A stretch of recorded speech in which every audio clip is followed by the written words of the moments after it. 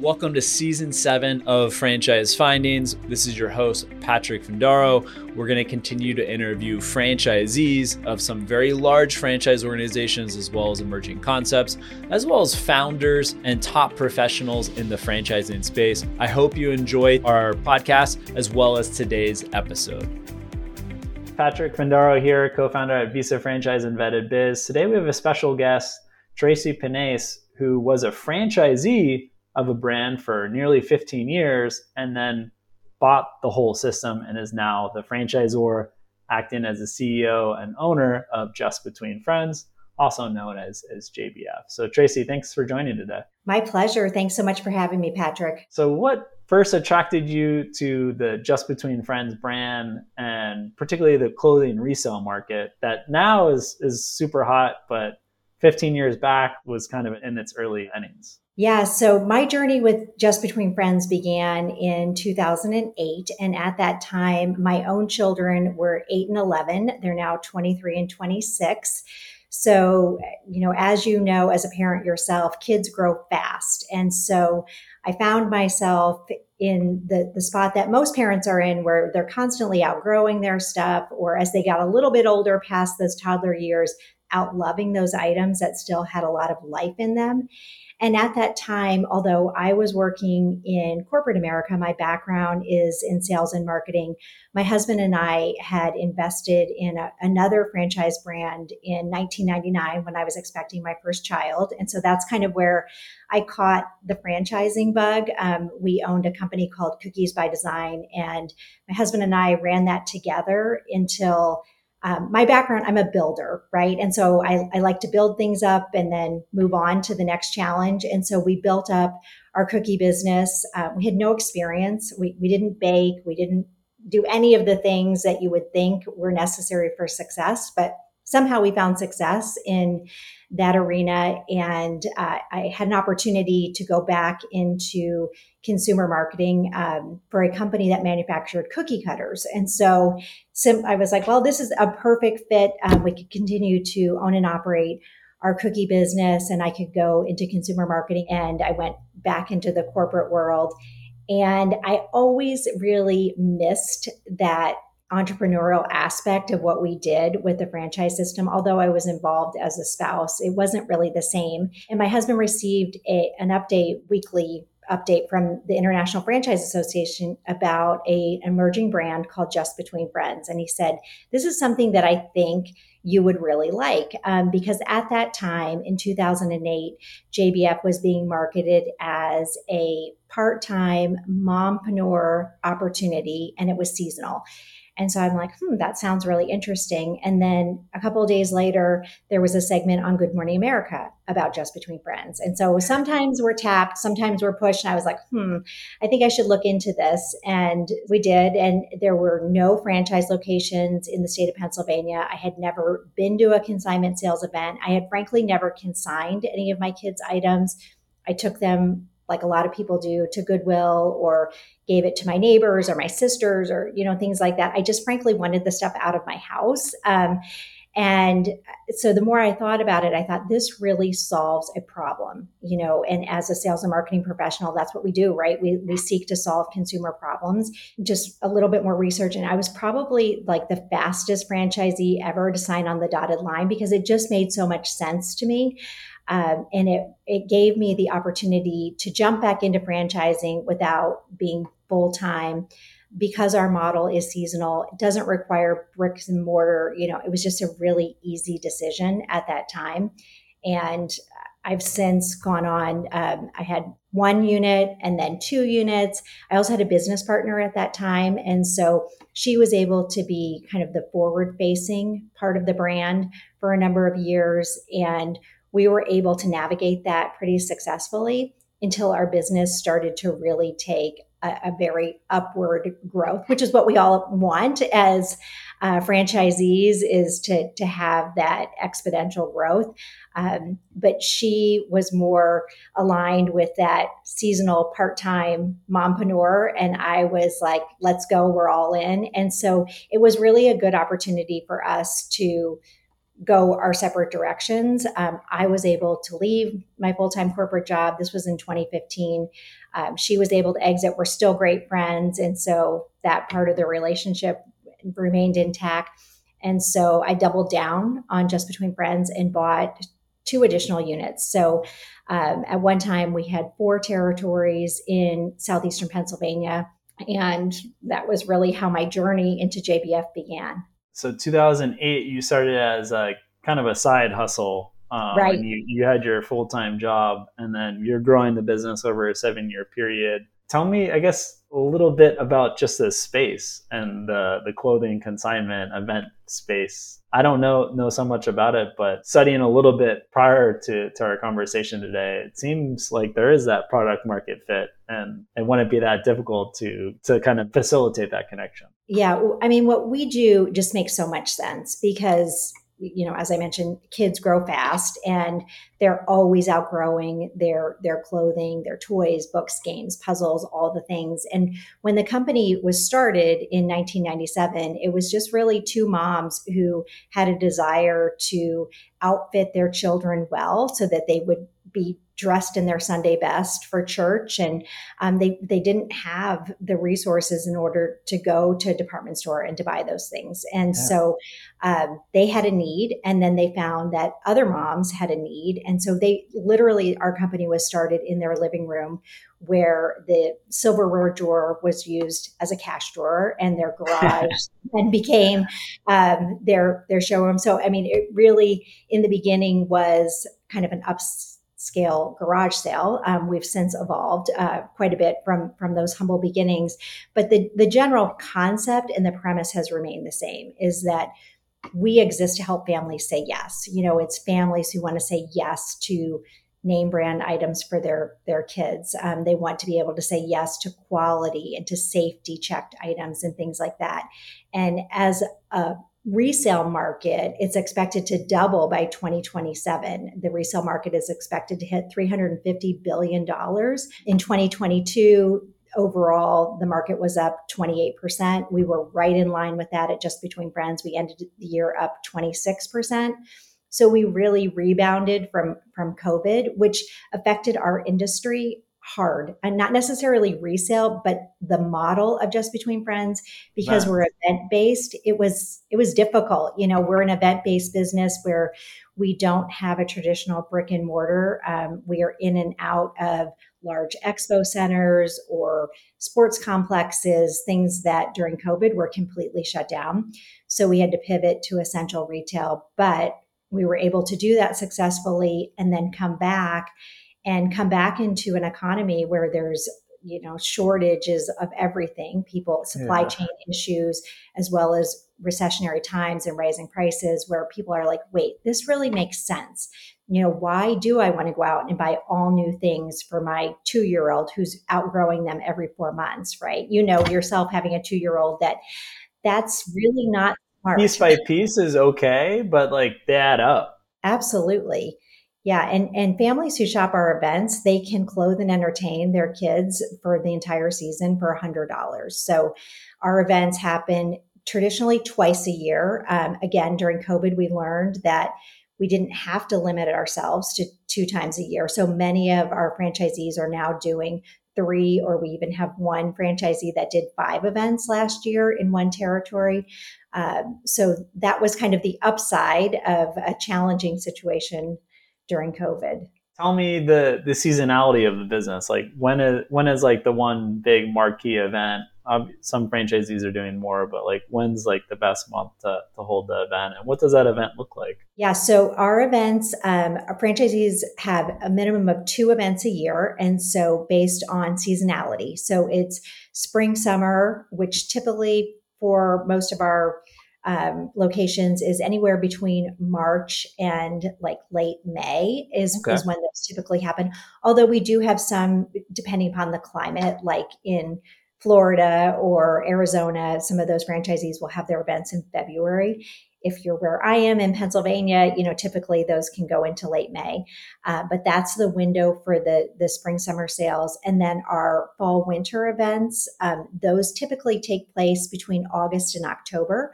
And we've started to layer in some additional events for back to school as well as holiday, because we find, again, they're spending a lot of money on this stuff that they can use backpacks or, school supplies, things like that, in addition to clothing and shoes. But you asked about what an event looks like. It really varies because we don't own our venues. We're renting large spaces for a really concentrated period of time. It's typically a week, and our minimum square footage requirement is 10,000 square feet. And then some of our larger events are up to 80 to 100,000 square feet. So think of it as a really large department store. Everything is organized by size, by gender, by category. So parents can not only save money, they're saving anywhere between 50 to 90% on things that their kiddos need or want, but they're also saving time because they're able to get it all done One in shot. one spot. Yep, one-stop shopping for everything that they need. I can relate to that. Yeah, because my wife, I say me and my wife, but mostly my wife, it's like every week there's something that we're buying. Where if it's just like all packaged together every 6 months, it'd probably just be easier for everyone and save a lot of money. Absolutely. So it's consignment. So say I have some lightly used 2-year-old shoes, I could work with a local franchisee in the Just Between Friends market. And if the shoes sell, I make some money, but if they don't, I get them back. How does that work? Yeah, it's a win-win. And so as a parent, you're able to gather up your items at home. And we have an online barcoding system where parents determine their own price. So you decide what you want for those shoes or clothes or whatever it is that you have. And then drop the items off at our events. So the owner operator is responsible for securing the venue, for staffing the event, for doing all the advertising, marketing, and the logistics of the sale. And as a consignor, you're able to drop those items off and then earn a percentage. So our consignors earn anywhere between 60 and 70% of the items that they sell.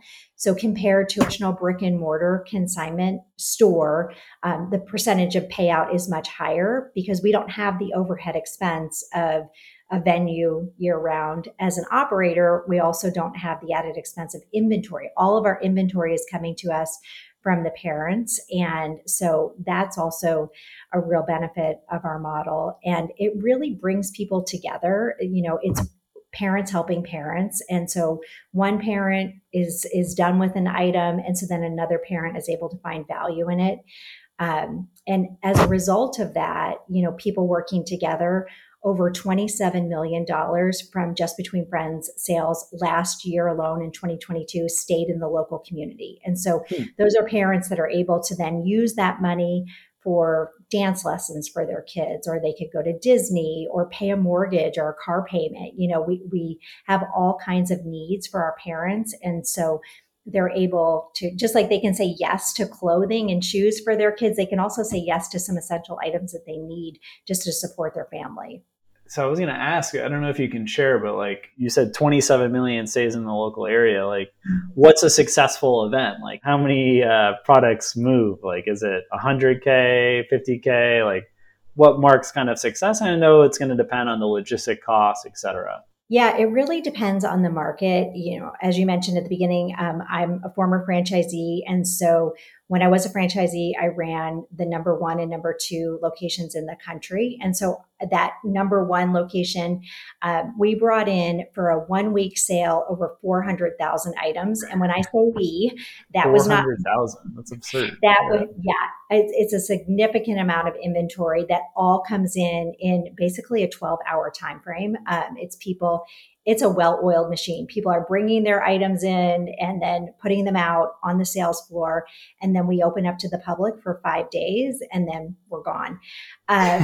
So they're, it's like little ants, like running through the building to put everything in and out.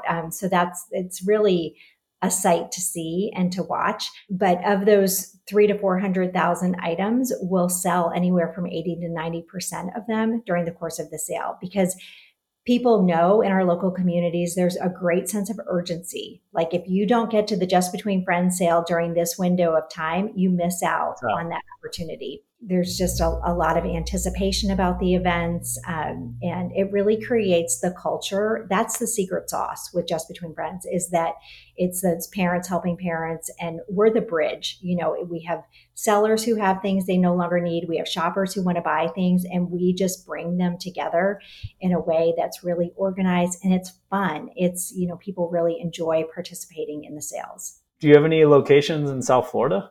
We do have a few locations in South Florida. We have Greater Palm Beach. We're just about to sell South Broward. So Okay, that's not so far from me. It's yeah, yeah, I'll definitely have to check it out. Keep me posted. for sure, for sure. And how does it work in terms of like the software? Because managing 400,000 products moving in a 5-day period, like I imagine without like proper software, and you mentioned some of the processes, like it just becomes like a nightmare. Well, I think that's one of the benefits, obviously, of being a part of a franchise system, is that we have a proprietary technology system. So it's really easy for our consignors to be able to just gather up their items and load them into an online system. So it's web-based, where they can enter in their items, decide the price, and then print out their tags. Everything has a barcode, so there's inventory tracking throughout the event. They're able to go online, see what sold, see what didn't sell. And it's really satisfying and rewarding when you're sitting at home and you're seeing all your items and you're making money. People will say it's similar to like checking the lottery to see what sold that particular day. We are, I think, probably a lot of the brands that you talk to and franchisees, technology, it's a huge part of our business. We are a technology company in many ways, and we have to make our systems easy because our demographic, these are busy moms and dads who are raising children, and this is just one more thing for them to do. So we certainly need to make it as user friendly as possible. We're in the middle of a huge technology upgrade right now, which is slowly rolling out, not as fast as we would like, but I think that Always like that. Yeah, it's always like that, right? But we're getting there. And so the goal is to make it as easy as possible so that parents can find new life for their items, and also not only do well for their pocketbook, but do well for the planet. We want to keep those items out of landfills. And that's been a big message in our marketing in general, is just sustainability. An average event, that 300,000 items that I mentioned, that's an extreme. That's the largest event in the country. But on average, we rehome over 20,000 items at each sale, keeping them out of landfills. And so that messaging particularly resonates right now with, the millennial moms and all the folks who recognize that there is a better way to clothe and entertain their children. And saying local, like what happens at Goodwill? Like they collect your clothes, and I imagine like it goes like across the country or even to another country. Like I can't imagine like, well, maybe some is sold at like one of their local stores, but the excess inventory, I could just imagine like a big waste of gas. Right. And that's another component, because at the conclusion of the event, for as much as we sell, there's still a lot of items that are unsold at the conclusion of the event. So our sellers have the option of picking up those items and, again, being better luck next year. Right. They do have the opportunity. They can sell at any Just Between Friends throughout the country without having to retag those items. That's like nice. All the work is essentially done. Or they have an option of donating. And so in 2022, we donated over $7 million of in-kind donations to local charities that support women and families and a lot of foster children. Over 200 charity partners our franchisees have throughout the country. And so again, that's keeping those donations out of landfills as well. And they are in our local communities. So they have to benefit a local charity. And so our franchisees really take a lot of just pride in that fact that they're helping their local community, because our franchisees live in their communities. This is an owner-operator model where they're required to live within a 30-mile radius of their venue. And so it's not, although sometimes people will be like, do you travel from city to city? We're like, no, we actually live here in this community. So that's a big part of our story, is that Word of mouth must be huge for your business model. word of mouth is our best form of advertising, because it's moms telling moms about, hey, I just found this resource called Just Between Friends. And like all brands, we invest a lot of time and resources on things like social media and paid advertising. But at the end of the day, it's people telling people about their experience at the event that really has perpetuated our growth. And how many current franchisees do you have in the system? We have 153 locations in 33 states. We are only at this time domestic locations, but we have a pretty measured approach to growth. One of the things that makes our growth, I think, a little slower than other brands is that venue size. We need to have access to, our franchisees rather need to have access to a 10,000 square foot venue as a minimum, because that's what we found for them to have the success that they need to have. So sometimes that limits our ability to go into certain markets. But our goal for this year is 12 new units. We're right on track at the midway point of the year, and opening up in some new states as well. And of those 12, like how many do you think will come from current franchisees versus new franchisees?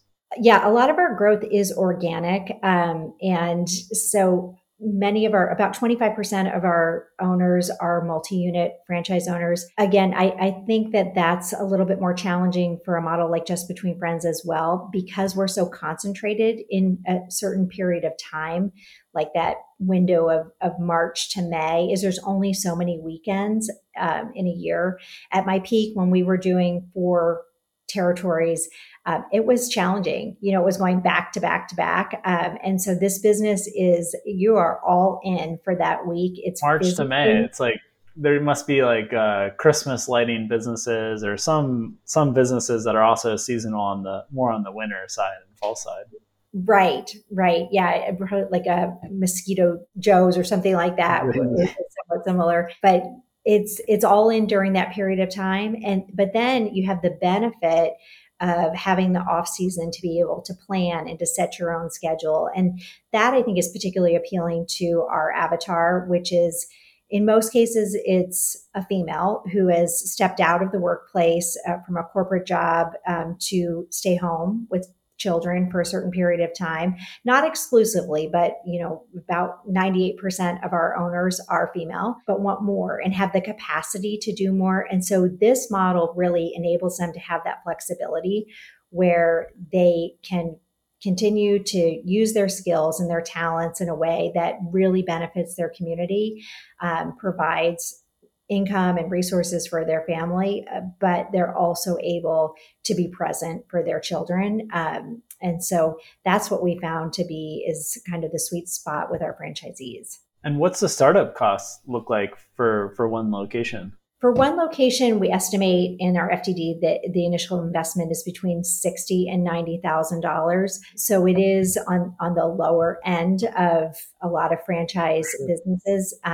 Because of the model not having a permanent lease location, we don't own our own inventory. And although we do need a lot of employees during the week of the sale, for the most part, our franchisees are solopreneurs and then have just a limited staff, like admin and things like that during the off season. And how are they sourcing that staff for the week of the event? Is there like a staffing agency, or is that also word of mouth? A lot of it is word of mouth, and a lot of it is the sellers. So the sellers themselves will help at the sale in order to either earn an extra commission on the items they sell, or it's just, again, a part-time seasonal opportunity where they can earn, a paycheck for working at the sale.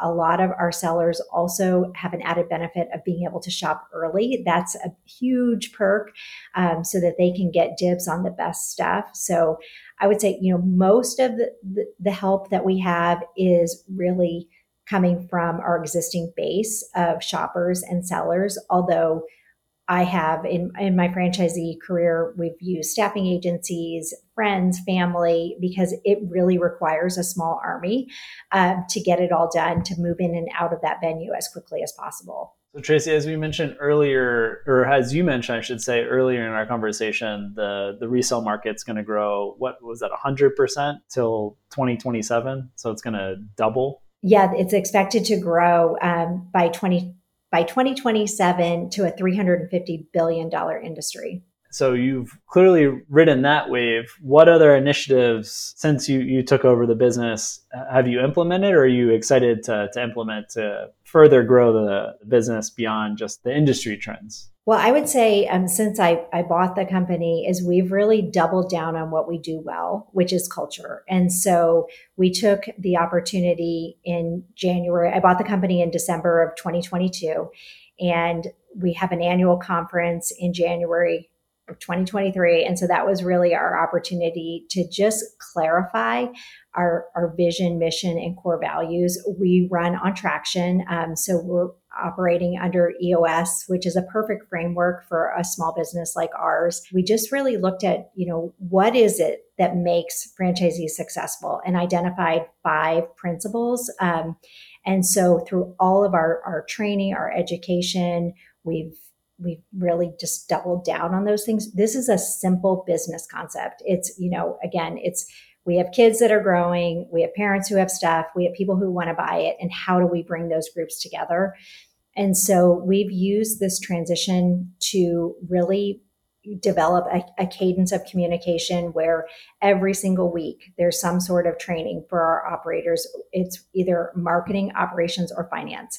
And then we've got mastermind groups and goal groups and things, because although our business model is seasonal, we know that our business it doesn't grow unless our owners are growing. And so we're providing them with the tools and the resources necessary in order to not only grow their business, but to grow themselves as leaders. So I think that's been the biggest shift or really priority initiative that we've had since the company was sold. Because I was a franchisee, I was very familiar with the challenges that we were facing, as well as the opportunities. And so that's been a really positive thing, is that I don't think we've skipped a beat since the transition from the founder who started this company in her living room to where we are today. Do any of the multi-unit franchisees have EOS, scaling up, or a similar type of operating system? We actually trained all of our franchise owners on EOS. So everybody has rocks, everybody has the cadence of communications with their meetings. We run all of our meetings on EOS. So if you're familiar with how the 90 software walks you through the segue, the issues, all of those things. Yes. I just had my quarterly meeting today with the leadership team. We do it's almost like scaling up. We took what we really like about EOS, and then we started doing scaling up. But they're very similar, the two systems. I love it. And we love EOS, and we have a hybrid approach for some things too. We'll use EOS, and then we've also incorporated a concept called success statements, where we're really defining what winning looks like for a role, a project, or a meeting. During our conference this past year, that was really the focus, was how franchisees can utilize these same tools in their day-to-day business practices. So it's helped us, back to that culture piece, language creates culture. And so we've had this common language of EOS, core values, vision, mission, and the direction of the company. That's been a really positive thing. And how did you go about, some of them have been with Just Between Friends since Shannon founded the company, and then you, as well as other franchisees over the last 15 years since you joined, have influenced that. Was there a franchise advisory council, or how did you determine, okay, this is our core values, let's narrow it down to these? Or how did you go about kind of redefining, according to the EOS system, kind of those key areas of your business? I think I'm curious by nature. And so as we got the actual sale of the business was a 2-year process. Sure. And I was really the only one that knew what was going on, other than, of course, the founder herself. So I was just during that time was just writing notes and, keeping track of things. I had a running list on my phone when people would say, we figure things out, or we're better together. Those are two of our core values. But every time I heard those things, it was like a tick mark, it was just like, oh, there we go again. We keep saying that and so just really listening. Yeah, what our franchisees were saying, because as core values, it's not what we say, but it's actually who we are. Yes. And so when it came time to really determine, okay, what are our core values? Because we had core values before. The problem was that they weren't sticky. Nobody could remember them. They were like sitting in a Google Doc that perhaps we didn't know where we had access to them, or it was printed on a t-shirt at one time, but we never really incorporated into that regular cadence of communication, the weekly L10, into just basically everything that we were doing. And so in January, our leadership team we reviewed, all of these notes that I had been taking, that they had also been taking.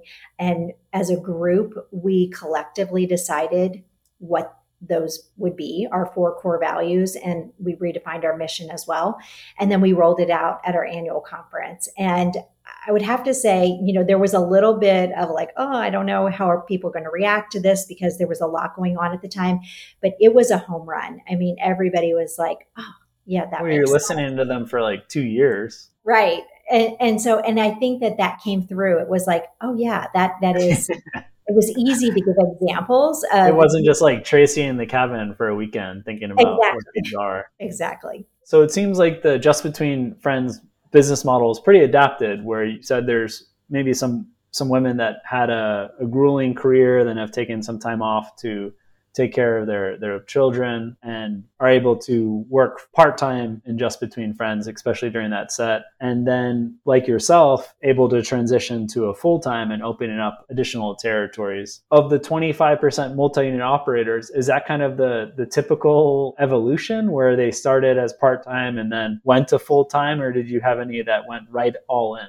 We've had both. I think it's more typical that an owner will buy one territory, and then as that kind of grows and explodes, they buy another territory. But we are really at this point changing our avatar, because what we know to be true is that for full-time results, it does require full-time commitment. And although this business does only take place in person 2 or 3 times a year, there's a lot of coordination. There's just the logistics of planning a large scale event is all encompassing, especially if you want it to be on a grand scale where you're attracting thousands of sellers and, hundreds of thousands of shoppers on a regular basis. So that's something that we've been working on as a leadership team to really redefine what our expectations are for ownership in Just Between Friends. I think we'll see that continue to evolve as people are exiting the corporate world and looking for alternatives, because as we've discussed, the resale market is growing. This is a great concept. I believe in the concept so much that I bought the company, that I just think that we will see more and more of the multi-unit owners and people learning how to scale their business, because it's possible. That's what I found in my business. I worked with a group of owners before I bought the company. I worked with 28 owners just doing consulting on, okay, if you want to grow your business in this way, this is what I know to be true. And so I did that for 4 years. And that also gave some proof of concept as to these are the tools, these are the strategies that we need to employ throughout the entire system if we want to grow. And so far, that's working out. It sounds like it. And I really look forward to following your continued success. And just as a conclusion, any thoughts for prospective franchisees, someone that has a corporate job that might want to be getting into entrepreneurship? Any tips for them? I think the biggest tip is just to raise your hand. I think so often, especially as women, we're led maybe down a more traditional path. I was the oldest of 3 girls, and I saw my dad work in a very corporate environment for 40 years. We moved 13 times before I graduated from high school, because he was with the same company, but we were always, that was the path. That was, if you wanted to be promoted, you had to go where the next opportunity was. And I think one of the things, particularly my husband and I being in business together, we support each other well in that aspect of, you just have to go for it. And you don't always have all the answers, but being a part of a franchise system, you have the resources and the support necessary to be successful. And so I think I found through my own experience is that if you don't raise your hand, someone else may. And that's what I found myself in buying the company. Is I was watching the way the company was growing and really the excitement and the energy of our owners. And so, I just said to the founder, if you're ever interested in selling your business, I'd be interested in talking to you. And not until we were about a year into the process did she tell me that a mentor of hers recommended that at all times you need to have 3 people in your back pocket who you would sell the company to. Wow. And I was one of those 3 people, although I didn't know that at the time. But had I not raised my hand, I don't know if we would be having this conversation today. So I would just encourage people to take calculated risks, and franchising is a great way to do that because, as we all say all the time, you're in business for yourself, but not by yourself. And I think that's so true. Yeah. And you're one of the few guests to also open up in terms of going into partnership with your spouse and kind of that family dynamic. And I don't think that should be underestimated. And one thing I've heard from franchisees where it hasn't gone well is they didn't include their spouse in the decision-making of investing in a franchise. And all of a sudden they hit a rocky patch. And guess what? Your husband, your wife isn't so pumped, and you weren't really communicating all that this opportunity was going to entail, and that for a 2-month period, times might be tough. And as you scale up that business and push for that big event, such as with JBF. Yeah, in this business, it is absolutely critical that you have a strong support system, whether that's a spouse or a family member, because so many of our owners are also parents, to be able to continue to provide well for the children when, you're all in at your event. My husband and I have always had that relationship starting back to our days at Cookies by Design. We've always worked with each other and for each other. And kind of an ironic part of this story is he's now the franchisee. So when I bought the company, I had to divest of my franchise locations. And so we sold 2 of them. And then the 2 top performing in the company, he now owns them. So he's one of our few male owners. And so he's learning, just as I'm learning to be the franchisor, he's learning to be the franchisee with Just Between Friends. And that is going well. We have a lot of interesting dinner conversations and a lot of things that he's learning around. And he also gives me great feedback. And so I take that, as I do all of the feedback, and try to incorporate that. But so far, that's been working out really well. You're one of only 5 stories I've heard of where the franchisee buys the franchise system, and it's got to be the only one in the globe where there's a husband and wife franchisor or franchisee. Well, that's good to know. I'll tell him that. He'll appreciate that he is one and only. Tracy, what's the best way for a prospective franchisee, someone that's interested in the JBF brand, to get in touch with you or a member from your team? Yeah, absolutely. Love to chat with anybody. The best way is from our website, which is just jbfsale.com. So there you have the website. Anyone that's interested. Tracy, thanks again for joining us. My pleasure. Thanks so much for having me, Patrick. I hope you enjoyed today's podcast episode. You can leave us a review if you enjoyed the podcast episode. If you hated the podcast episode, let us know what you thought, as well as what future episodes you'd like to hear. Feel free to also drop me a line at patrick@vettedbiz.com, and subscribe please to our YouTube channel, Business and Franchise Opportunities by Vetted Biz. This has been Franchise Findings Podcast. Thanks for listening.